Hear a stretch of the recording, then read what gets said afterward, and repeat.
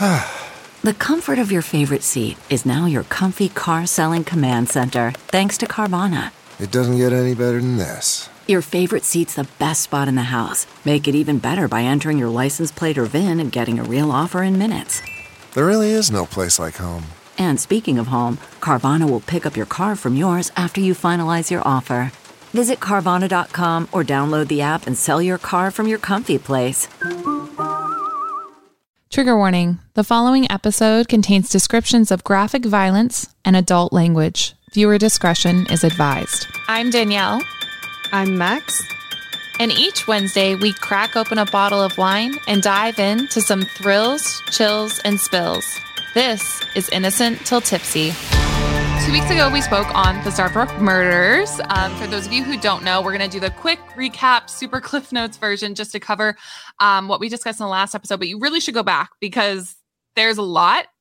And as you're about to find out with Whitney and Andy, there's so much to this case. So it's good to have an overview before we start talking about this. But the year is 1960. Three women, Frances Murphy, Mildred Lindquist, and Lillian Oding, left their suburban Chicago homes for LaSalle County, Illinois, which is a very small county. And they did this during the coldest March on record. And they went for winter vacation. So already things aren't making sense. But maybe they're into that. It's okay. So when you see the pictures, the falls are like a calendar. It's beautiful. Yes.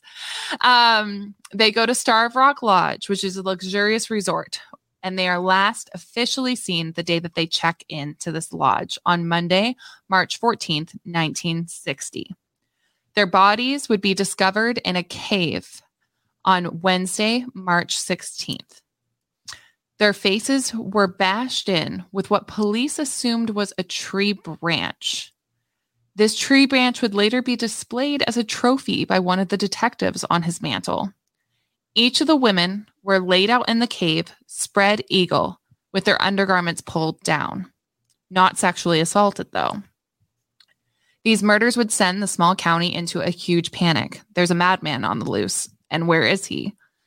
And not only that, there's not only this moral panic, but there's also a financial panic because this lodge brings in so much of their money. So they are losing business. No one wants to go there. There's a murder on the loose. So there's panic. There's pressure on the police to solve this case.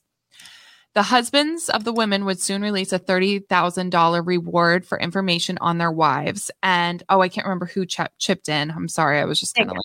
Nick Spiros, the owner of the lodge, $5,000. Oh, yes. As Max said, Nick Spiros, he would chip in $5,000. And this would be split between so many people that were involved in the case, investigators and everything. So initially, it was being reported that they may be looking for two suspects. As the crime, there was DNA found at the crime that would lead to two suspects, along with how could one man have held off these three women. But police attention soon turned to 21-year-old Chester Weger, a dishwasher at the Starved Rock Lodge. And their attention never seemed to waver after that. Chester would be found guilty of these murders and sentenced to life in prison with no real physical evidence. He would spend the next 59 years of his life in prison, was not released until February 2020 at the age of 80. When a jury member was asked why they didn't give Chester the death penalty, she said they didn't just in case they had made a mistake. So, as an innocent man of these murders, spent the majority of his life in prison for a crime he did not commit. And more so did our justice system fail him. We're supposed to be innocent till proven guilty, right, Max? It's so crazy. Today, we're going to be having Chester's current lawyer, Andy Hale, on our podcast, along with his co-host, Whitney Braun. They have their own podcast, which I would definitely recommend you look into, especially if you want to know more about this case. It's called The Starved Rock Murders with Andy Hale. And they go through court documents, evidence. They post it all on their website. It's amazing. And their blog is just a wealth of information. But before we have Andy and Whitney on, Max, what wine do you have for us today? All right. Today, I have for you 2019 Uncaged. It's a Cab Sav. It's from California. It's $15 a bottle. And it has an owl on it. I thought this was like a kind of a spooky owl. Yeah. An owl is a guardian of the vine, and myths say it is present when the spirit is set free. We respect the land and strive to act as long-term stewards, so their commitment to sustainable farming and winemaking practices favor nature over man's intervention. That's why they have an owl on here. Have you poured yourself a glass? Did you taste it? All right. What do you taste? It's great wine. I like this a lot.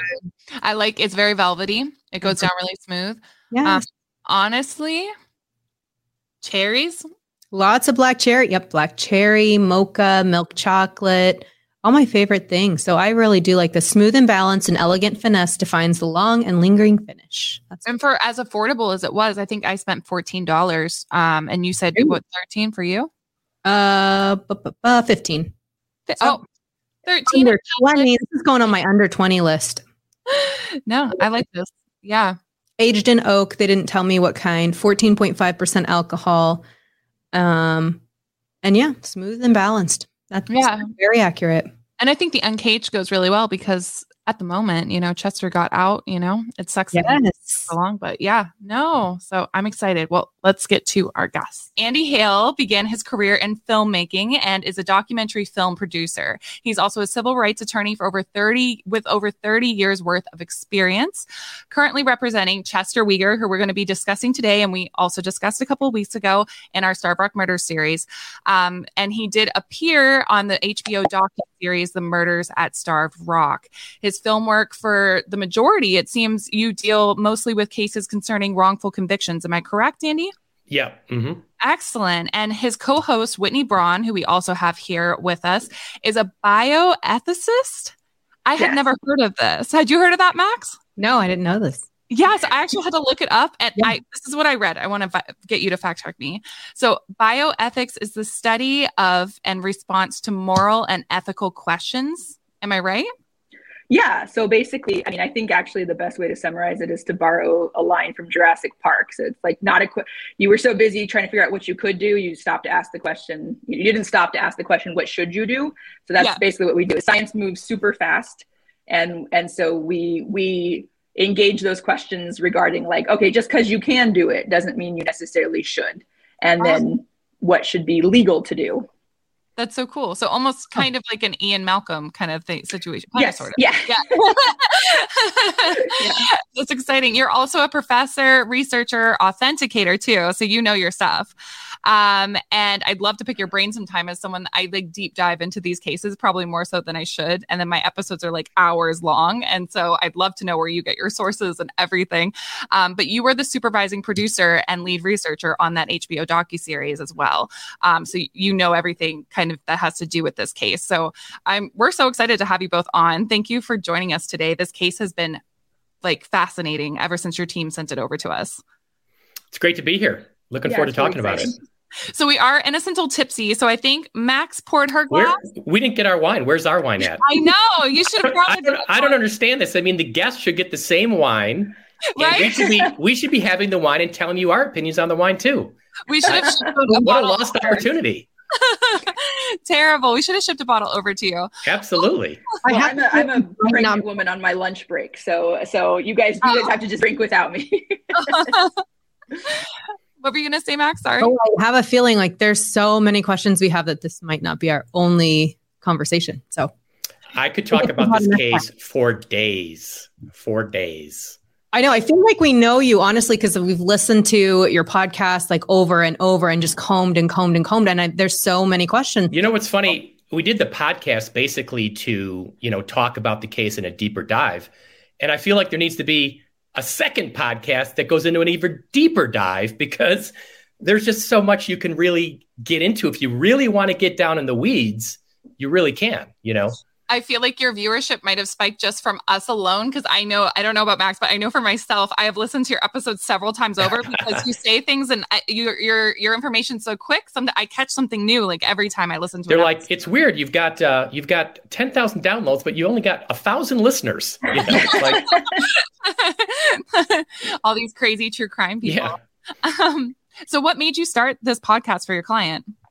So I think it was, I'm trying to educate, I'm at the stage now where I am trying to I'm advocating that Chester Weger is innocent.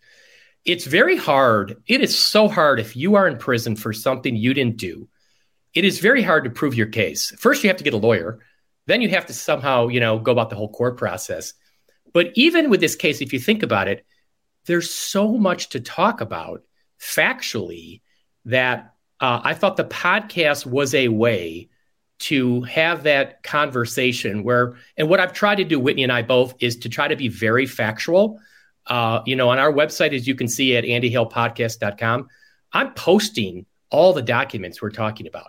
You can read them yourself. So I think it's an opportunity to really educate and get into the details more, because most people who have an opinion on the case, whether you think Chester Weger is guilty or innocent, it's based on anecdotal information, what your parents told you growing up, what you read in the newspapers, or maybe you just think he's guilty because he confessed, and that's it. And I don't expect anybody out there to have read any documents. Why would they? They don't have them.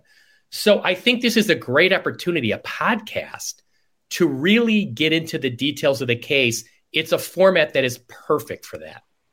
Yeah, I think that's where we found ourselves after we watched the documentary, even having questions, like deeper dive questions, that then going through and listening to your podcast, you're asking and answering some of those like deeper dive questions with those documents, and we can go and look at that. So I like that additional format after you've watched the documentary, putting the pieces together and having a conversation. It feels like we're having a conversation with you. Right. The HBO, I love it that it got to HBO because that got a lot of attention, obviously, to the case.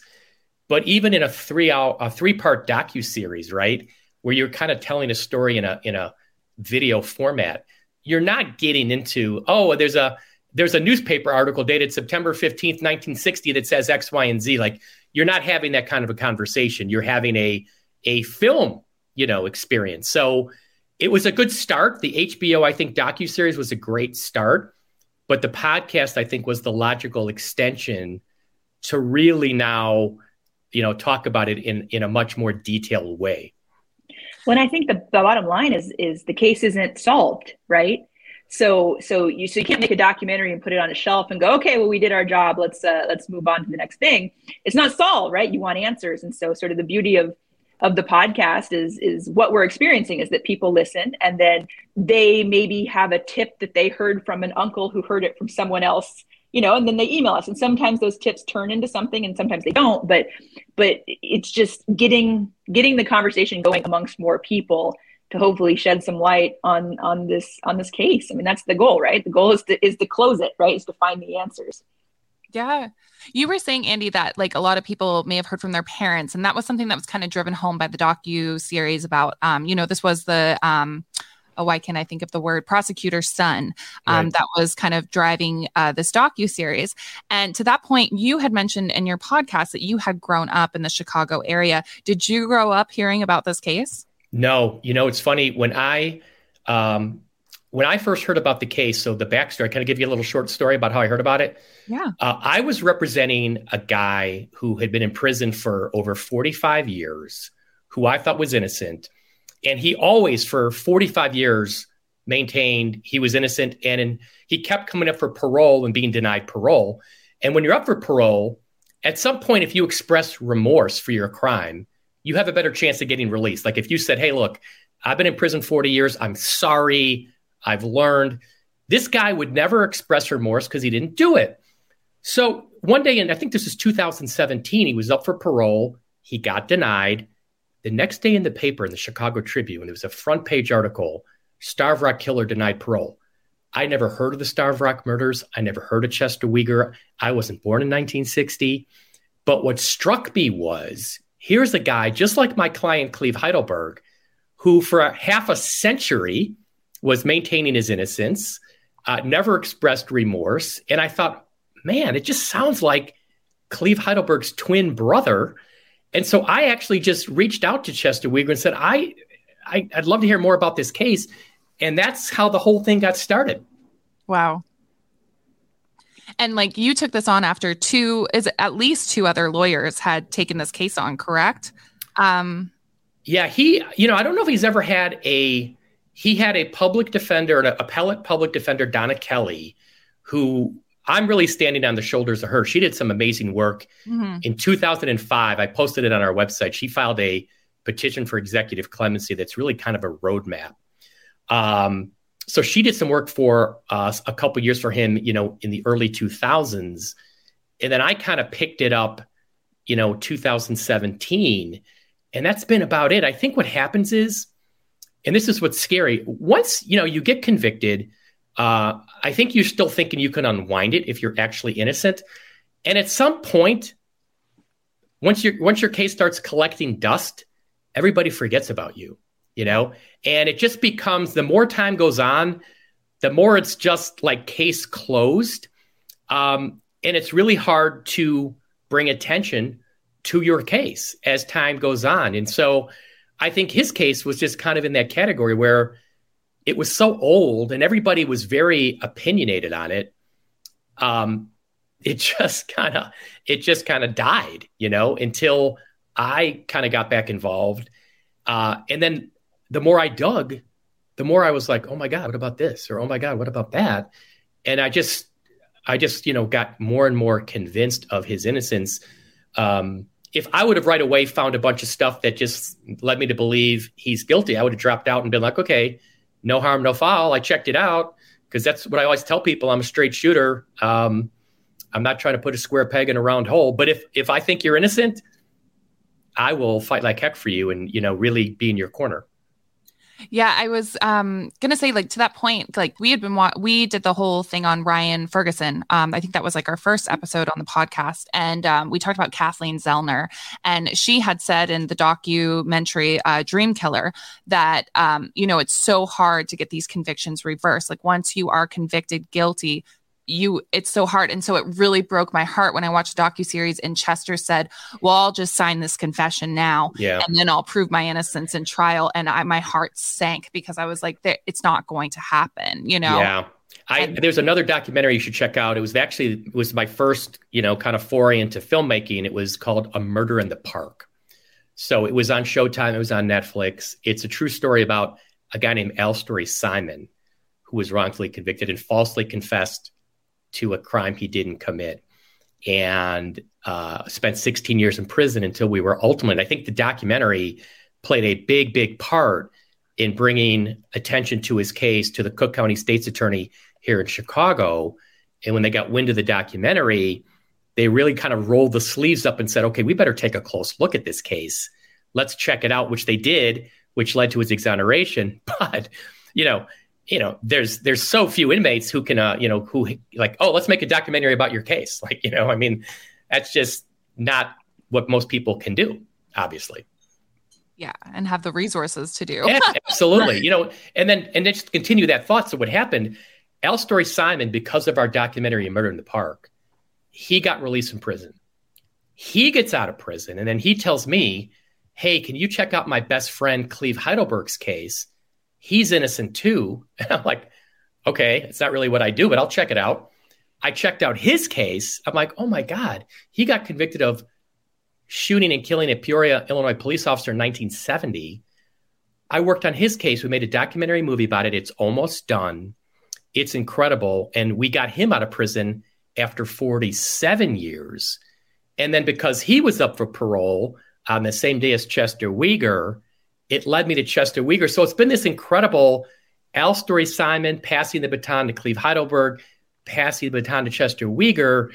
I would have never imagined I would be going down this winding trail the last 10 years. It's crazy. No moss grows under your stone. No, definitely not. Well, I have so many questions about the actual case. Do we just want to dive in and pick your brains? Let's do it. All right. Well, so it's funny. I was like listing out my questions, and my first question is like, so it just is shattering from what we've just been talking about. But were the victims' undergarments ever found? Were they like beside the bodies, or? Oh, yeah. I mean, they were still wearing them. They were just displayed in a way that we've described it sometimes in the podcast as like almost like macabre snow angels, right? So they were laid out in this position, and their undergarments were pulled down. But okay. Nothing was taken save for one thing, which Andy talks about a lot, which would be the missing fingertip. There was actually nothing else taken, not even undergarments. That's what doesn't make sense to me. So the police's initial statement or their idea is that it's a burglary gone wrong kind of thing. And that's not really. I mean, at first they think it's a sexual assault. Okay. They think because of the way the bodies are displayed, where 2 of the 3 are naked from the waist down, and they're literally like snow angels. So their legs are spread. Mm-hmm. If you walked upon the crime scene, you would be like, oh, I mean, these women got raped. I mean, that's clearly what it looks like. The botched robbery doesn't come up until Chester confesses in November, and that's his confession story. And we can talk about why that makes no sense. But initially, it just looked like some kind of crazy sex attack, in the days after the bodies were found. Yeah. So, and they had initially been looking at 2 individuals, correct? They were thinking it must be at least 2 suspects with the women, or were they kind of shuffling that back and forth? Because I know there was some newspaper articles that was like the title, like 2 suspects or more they're looking for. What happened was they found 2 types of hair in Lillian Oding's hand. 18 strands of hair. So not just like 1 or 2 strands. That's a fair amount. 18 strands, a dark hair and a light hair. And what's interesting is, it's 1960. They sent those hairs to the Eastman Kodak company, right? So, older people like me, I remember Kodak cameras, younger generation probably not as familiar with that. They analyzed the hairs and there's only so much you can do, but they clearly said it was 2 different hairs, a dark hair and a light hair. So at that time, there's a lot of newspaper articles, and we posted those saying they're looking for 2 people, 2 killers with 2 types of hair. But I think initially the net was cast wide. I think, if you go back and just look at sort of a play-by-play, a moment-by-moment, like looking through all the police documents and just line them up, if you just line them up chronologically, you can see that they're just grasping at any potential weirdo in the neighborhood, anyone who worked at the lodge, just interviewing everyone, trying to get a handle on who on earth would have done this. Newspapers ran hypotheticals of must have been an escaped mental, institution patient. And then, as Andy said, there's 2 hairs, so it must be 2 people. And then eventually it gets sort of whittled down to, well, it's Chester Weger and it's just him. And then, the chaos sort of ensues from there. Yeah. And another thing that really stuck with me through this case was they kept reminding us that a blowtorch had been used to recover evidence. Right. Yeah. Well, I never heard of that. Was that a common practice? That doesn't seem to yeah. A blowtorch at a crime scene is not something I would recommend, and you would never see it today. They're melting snow with a blowtorch. That's just, it's 1960. I mean, talk about old school crime scene processing. A blowtorch. Think of all the things that's eliminating as potential evidence, right? Wow. Right. So, I mean, you would never see that today, but it did happen. As crazy as that sounds. Yeah, that's why when we were looking through the FOIA documents, there was this image that took me forever to figure out what it was. It just looked kind of like a weird pipe with kind of a nozzle on the end. And then I finally figured it out. It was one of the blowtorches. They had photographed it and put it into evidence. And yeah, it's just basically like a blowtorch you would use to light a camp stove. Like the Boy Scouts or campers would have had, and then just took that and melted away the frost, looking for what, I don't know, because if you were looking for footprints, if you were looking for let's say there's blood, hair, I mean, blood just disappears if you're trying to find a trail of blood or a hair. I mean, think of all the trace evidence that just fibers. I mean, it's just gone. Which it seemed like a little ironic to me, and I guess we're allowed to speak on our own opinions. You obviously. So correct me if I'm wrong, but it seems a little ironic that Harlan just shows up and happens to step on one of the murder weapons when they're canvassing with blowtorches, and he's like, "Oh, found it right here." That seemed very. I don't know. I don't know how to wrap my mind around that. Yeah, that's something I talk about in the podcast episode that's coming out in a couple days, because I have an episode coming out, Whitney and I both, where I'm making the case of premeditation. But what I talk about in that case is the very next day after the bodies are found, the next day, they have found this tree limb that has some blood on it, And Harlan Warren is saying he's positive this is the murder weapon. Okay. I mean, they don't know anything. It's the next day. But yet, here's the big part. A week later, there's a newspaper article saying an Illinois State Police Crime Lab report has concluded the tree limb cannot be the murder weapon because it was so rotten, it would have cracked upon multiple blows. I've never seen that crime lab report. The only time I've seen this is in this newspaper article. So explain to me then, everybody out there, like if Chester Weger's confession is he used the tree limb, but everybody was told by a report a week after the bodies were found that the tree limb could not have been the murder weapon because it was so rotten and fragile. I mean, what? Sounds like some of that evidence they didn't have to turn over to his defense. Yeah, right, well, exactly. That tree limb took on a life of its own because it not only is purported to be the murder weapon, but then is kept as a souvenir, shellacked, dipped in resin so that it's preserved because it's this rickety, termite, rotted, whatever. I mean, it's a very fragile tree branch. And then is displayed, so the story goes, by many people in the community on the mantle of lead detective Dummett's fireplace for years. And then apparently sometimes was in the possession of Harlan Warren. And I mean, I guess it's like, I don't know, like you pass around some sort of. It's like the Stanley Cup, wouldn't you? It's just like the Stanley Cup. We pass it around. Like how perverted is is that? For that? Christmas and I'll keep it for Thanksgiving. That's so crazy. Like, how perverted is that if you're an investigator on a case that you take a murder weapon and put it on display? There's so many things, right? The murder weapon? God. That was like one of my questions too. We wanted to know, we were talking about it earlier this morning. We were like, what, like that murder weapon, like when was that taken and shellacked and all that stuff? Was that during the case? Like, was this while Chester was on trial and like destroying evidence? It's so crazy to me.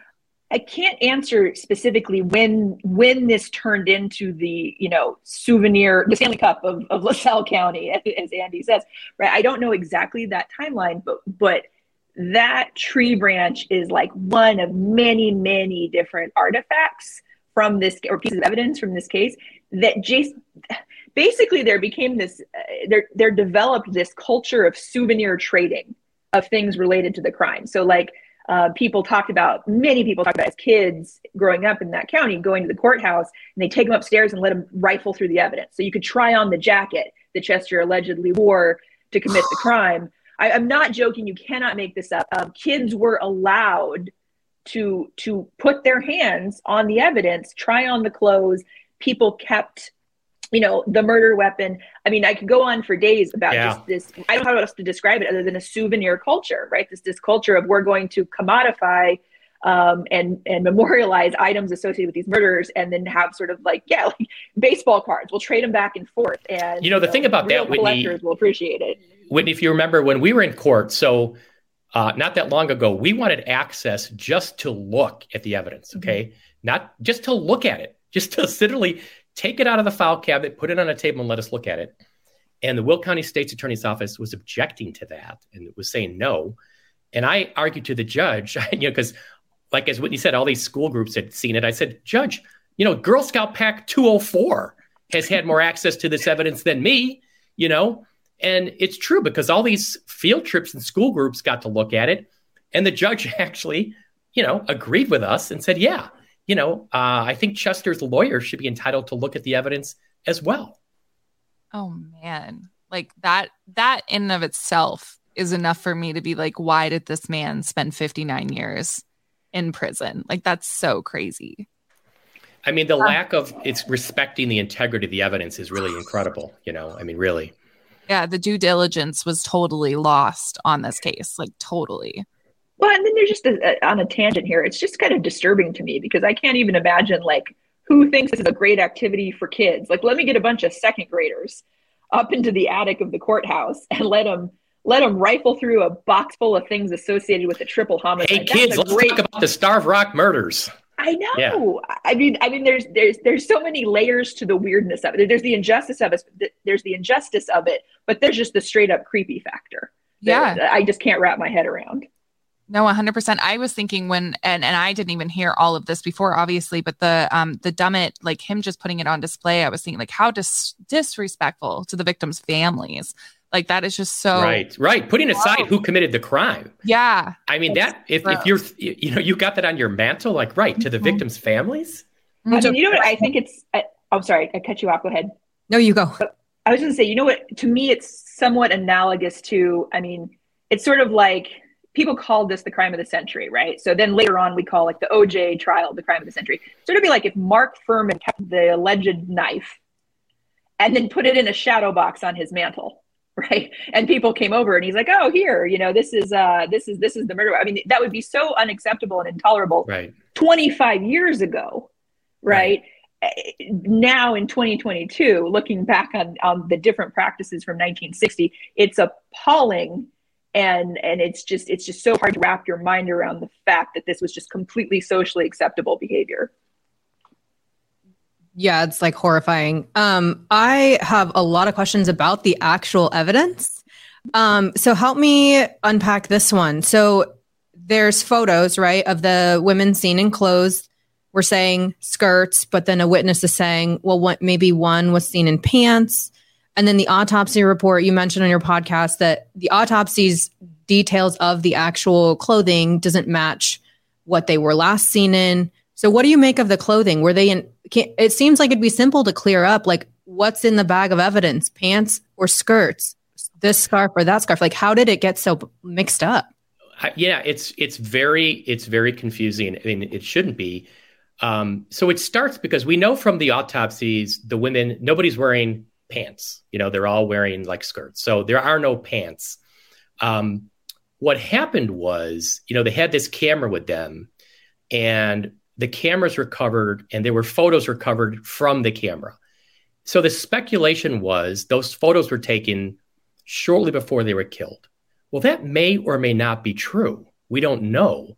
But what we talk about in the podcast is 4 separate people say on Monday they saw the women leave the lodge and one woman in the group of 3 was wearing slacks. So, I mean, I don't know how you dismiss that. If it's one person, I think you could argue, well, maybe they just got it wrong. 2 people, 4 people say they were wearing slacks, which would mean that the women weren't killed on Monday. Maybe they were killed on Tuesday, which changes everything potentially, because then you have to look at what were people's alibis for Tuesday. And that was never done. They only focused on Monday. So I feel like the clothing, I didn't even get into the scarves. You're right. You know, in the scarves we talk about in the autopsy, you can read right in the autopsy what color the scarves were. And if you look at that photo from the camera, it doesn't match the scarf being worn in the autopsy. So it's just one of many issues we have raised. Like, well, how do you explain that?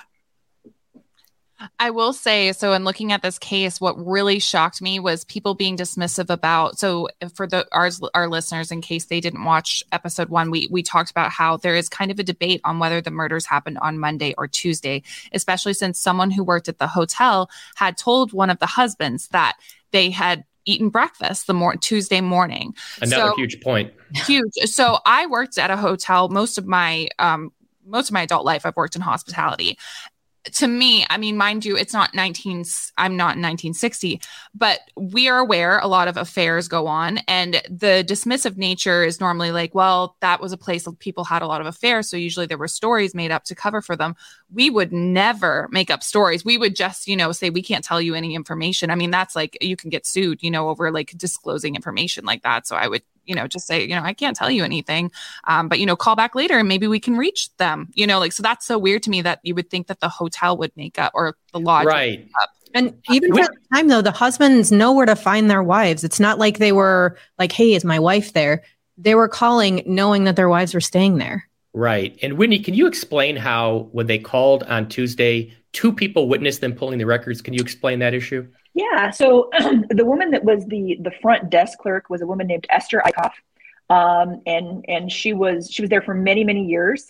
And she testifies that there's a statement taken, I should say. There's a statement taken on Tuesday morning. A phone call is placed by one of the husbands inquiring as to the whereabouts of the 3 women. Now, Esther Eichhoff answers the phone. She supposedly takes out the record of the women's stay and looks at the document indicating that they had gotten tickets to eat, or they had redeemed their breakfast vouchers and had had breakfast that morning. Now, that could have been a mistake on her part. However, Terry Martin, who was the custodian, the groundskeeper for all of the state park and the lodge, he was standing there when the phone call came in, and he said he glanced down and saw the document and saw the record that they had had breakfast. So it is at least corroborated. It's not just one person's error. So that's what's just really mysterious.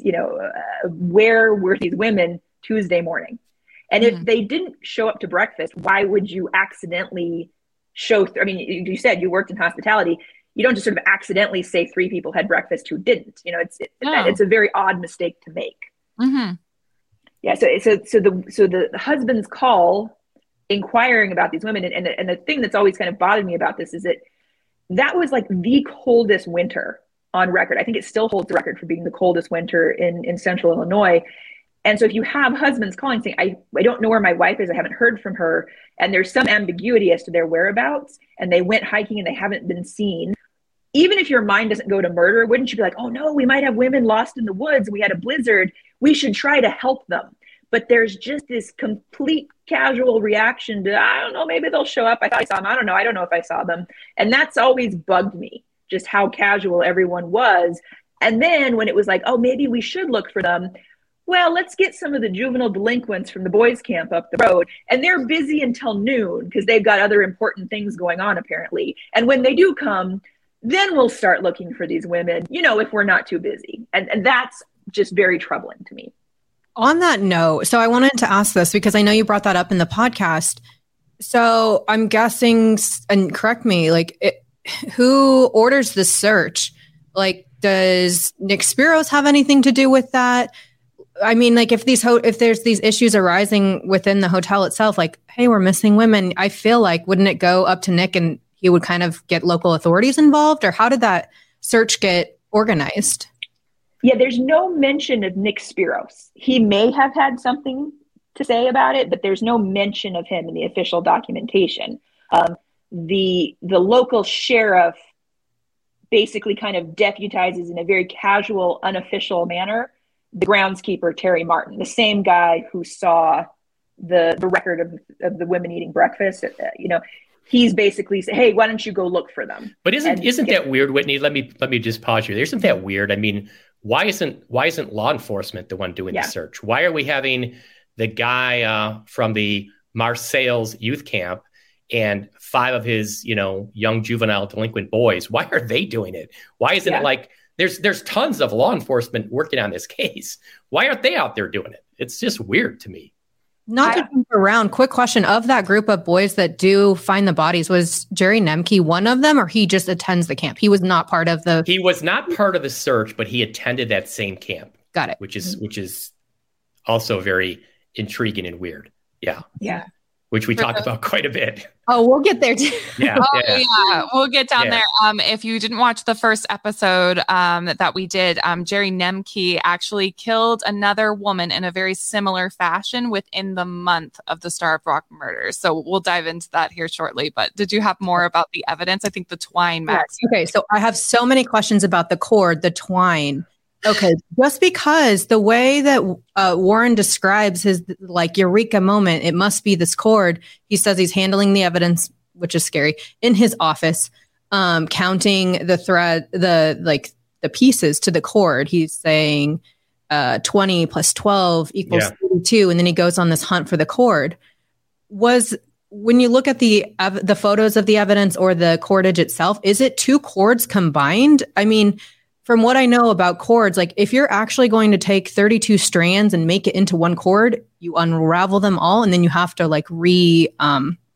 retwist them and set it. It doesn't just happen to be 2 cords are just twisted into one. It's still 2 cords unless you undo it all and redo it all. So when he goes to, I think you mentioned the kitchen or to the lodge, right?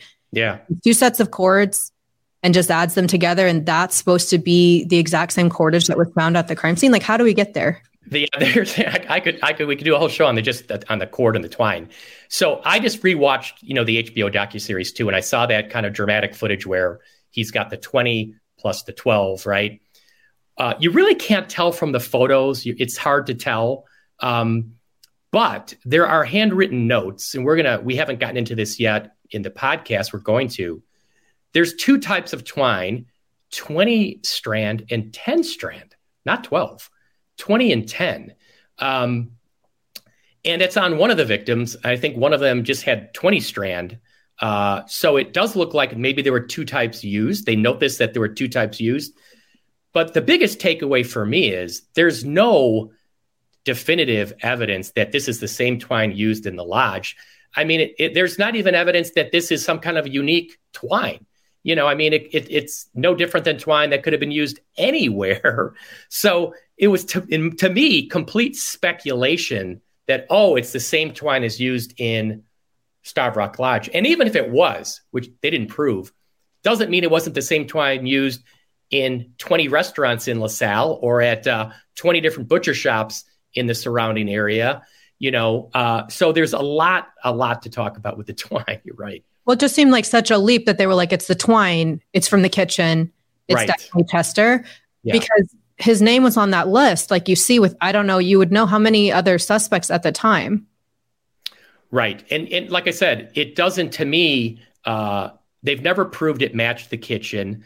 They've never proved it's anything other than common twine. And in the documents that we're going to post, it's 20 ply and 10 ply, not 12. So I'm not even sure what that's all about. It's not consistent with the documents and the notes we've got from the detectives or the prosecutors. Or Warren's last statement of 32. Yeah. I mean, there's a document. We haven't gotten there. This is going to be a future episode. It is amazing. It's handwritten notes of either, I'm not sure if it's one of the prosecutors or one of the detectives. But it has all these different things in there that are inconsistent with Chester Weger is guilty, all in one 2-page handwritten note. So we're going to get into that. That's going to be a really fun episode to talk about. I'm assuming that's stuff that wasn't in the hands of the defense either then, right? Yeah. I mean, think about this. Can I pause for a second? I understand, okay, the case is tried based on the law at the time, right? Brady versus Maryland, 1963. Can you imagine having a trial and I get charged with murder, Andy Hale, and the state knows that there are two witnesses who described seeing the murder and said it was not me, and they are not obligated to tell me that. I mean, like, can you believe we even had a system not that long ago, 1960, where the state doesn't even have to tell you they have evidence that proves, that supports your innocence, like that hair report, that we talk about in the podcast. The November 23rd, 1960 Washington University Medical School report that says the hair they tested on Miss Murphy's glove is not Chester Weger. They don't turn it over. They don't have to turn it over. But boy, wouldn't it have been nice if Chester Weger had that? I mean, it's crazy. Yeah. It's like, why would you, I mean, I understand we talk about this in the first episode that for police, there's certain things they have to do, in a county, you don't want crime kind of running rampant. There's certain numbers they have to, but it's like, why would you want the wrong person, especially for a crime like that? Because that's a repetitive crime. Like that's not something that just happens the once, which is where I think your argument for Jerry Nemke is extremely strong, because it's just like, that's one, but I know there's so much more you're going to go into. There's so many more suspects that they're. Well, I'm going to flip the script on you a little bit on the episode that's coming out. Oh, I mean, no. Yeah. And we'll all get to. I'm so jealous. I was thinking, you're gonna have to have us back on, because you're gonna be like, you're gonna want to ask me a lot of questions after the next podcast episode. Well, because I agree, Jerry Nemke right now of the suspects is at the top of the list, because, like I say in the podcast, who bashes somebody's face in? Like, I mean, it's not punched, it's not kicked, it's literally like bashed your face in so we can't even recognize it. Well, the answer is Jerry Nemke. That's who does it, because he did it to this 16-year-old girl. He bashed her face in with a brick a month later. Oh, and he lived at the nearby youth camp, the same place where the search party boys found the victim. So you know, he clearly is at your top of the list of suspects for those reasons, right? But in an alternate universe, can I just make this argument? Danielle loves when I make alternate arguments. I do, because I'm so opinionated. So I love that when she throws a role for me, because I'm always oh yeah, I didn't think of it that way. Throw out the alternate universe argument. When we were going down this Jerry Nemke rabbit hole, what didn't make sense to me was okay, he got away with, at the time, it's a month later, right? So not got away with it yet, but killing 3 women. And then he gets caught literally a month later because he goes on the date with the waitress and kills her in a very similar manner. To me, it felt very copycat. This is in the media. This is very front and center. Fair point. I mean, I don't know though. I don't know. That's a pretty crazy copycat. I mean, you had a date with somebody and then A, why do you want to kill her? And then B, you're going to kill her in this brutal fashion. Copycat seems to me that just seems like a stretch, for that kind of a crime. But I only make that leap because I don't know or feel, maybe you'll go here on your podcast, that it is Jerry. I think he's a very unsavory person. There's a lot to do with, as you mentioned on your podcast too, his future wife. Can we jump to that? Or not his future wife. Now she's deceased. His wife, because it ties back to Council Bluffs, which is Omaha, for example. I'll let Whitney get into that part. She's the one who took a deep dive into Jerry Nemke. Whitney, you already know this. Yeah. Her murder got solved. It's closed. Okay. Okay. So who did they? Wait. Yes. I thought this was the biggest unsolved mystery in Council Bluffs. Wait, until tell me a month more. ago, February. A month ago. Oh, okay. Tell me. I swear I was sitting on this for you. Yes. Okay, so Thomas O. Freeman was a trucker. He's the one, they actually figured this out because of DNA and a genealogist. They found out that, okay, they're thinking, oh, he's a trucker, he's passing by. Her hotel was on the interstate. But get this, Thomas O. Freeman was murdered a couple months later and buried in a shallow grave in Cobden, Illinois. So Southern Illinois. And that's 15 minutes from where Jerry Nemke went to school. So they're still working on Thomas Freeman. I'm going to have a whole podcast episode about this now and have you on as a guest. Yeah. On my podcast. No. Oh my gosh. The strange just gets stranger. When did this get solved? These details just came out February 25th, February 28th. So literally less than a month ago. Wow. So right after we filmed so that came out right after we recorded the podcast. Wow. Through DNA testing.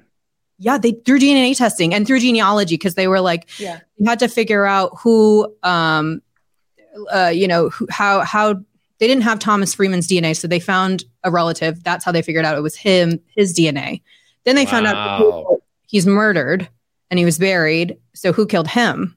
And then actually they have Jerry Nemke as the main suspect right now, I guess, or it's one of the person of interest, I guess, actually, maybe not a named suspect. So you have me going down a rabbit hole here, because one of the things that was really creepy about Jerry Nemke is that he apparently had retaliatory tendencies.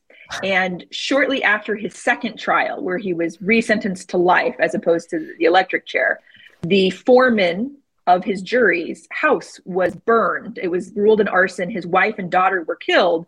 And police, wanted to know who had done it. And the theory that could never be proven was that Jerry Nemke had ordered it and gotten someone else to do it. And so it's sort of interesting that now you have another sort of allusion to a retaliation, right? In the sphere of Jerry Nemke. And Jerry Nemke is just one of those guys that if I were writing a scripted narrative, he's just that sinister character where everyone in his orbit meets some sort of demise that's unsavory. And Whitney, away from the chaos. The thing that really bugs me is, he just passed away a couple years ago. I would have just flown down. He was in Florida somewhere. I forget what town he was living in. Oh God, of course he was. He was in Florida. And here's the thing. He's somebody's next door neighbor, right? I mean, Jerry's great. He gets my mail every day. I would have just knocked on his door and said, hey, I'd love to talk to you about Starved Rock murders. And see what he said. You know, I mean, I would have loved to have talked to him about the whole thing. Just a little too late. Damn. To add that one more detail, though, that you were going to touch on. So you mentioned that, okay, I have in here, J. Donald Knapp was the jury foreman. And you mentioned his house burns down. His wife and daughter die from that. But Herman Oeting was his boss, right? Right. This podcast is sponsored by BetterHelp. I know for myself, since transitioning to a working from home environment, the importance of taking care of your own mental health. BetterHelp will assess your needs and match you with your own licensed professional therapist. You'll be matched with a therapist in under 48 hours. Now, it's not a crisis line and it's not self-help. It is professional therapy done securely online. The service is available for clients worldwide, and you can log into your account anytime, day or night, to message your therapist. It's more affordable than traditional in-person therapy, and financial aid is available. You can visit their website and read other clients' testimonials that are posted daily. Visit betterhelp.com/ITT, that's better, HELP, and join the over 2 million people who have taken charge of their mental health with the help of an experienced professional. And for listeners of Innocent Till Tipsy, you can go to their website and get an additional 10% off your first month at betterhelp.com/ITT. That's betterhelp, HELP.com/ITT. So we got a hold of Andy and Whitney and we couldn't stop talking. I have so many questions. And we didn't want to overwhelm you all. We definitely overwhelmed them, which is fine. That's What a surprise. So we wanted to cut this episode into 2 pieces. Therefore, like if you need to take a break, come back and see us. But we're going to be releasing them both right now. So it's available right now. So if you just want to binge this series, do it right now. But our Starved Rock Murders turned into a 3-part series. Who would have known? And I feel like there's going to be more. I still have so many questions. My God, it's so good. So bad. They are amazing. They're just wealths of information on this case. Go right now to the next episode. Don't miss out. Do it. A Huda Media Production.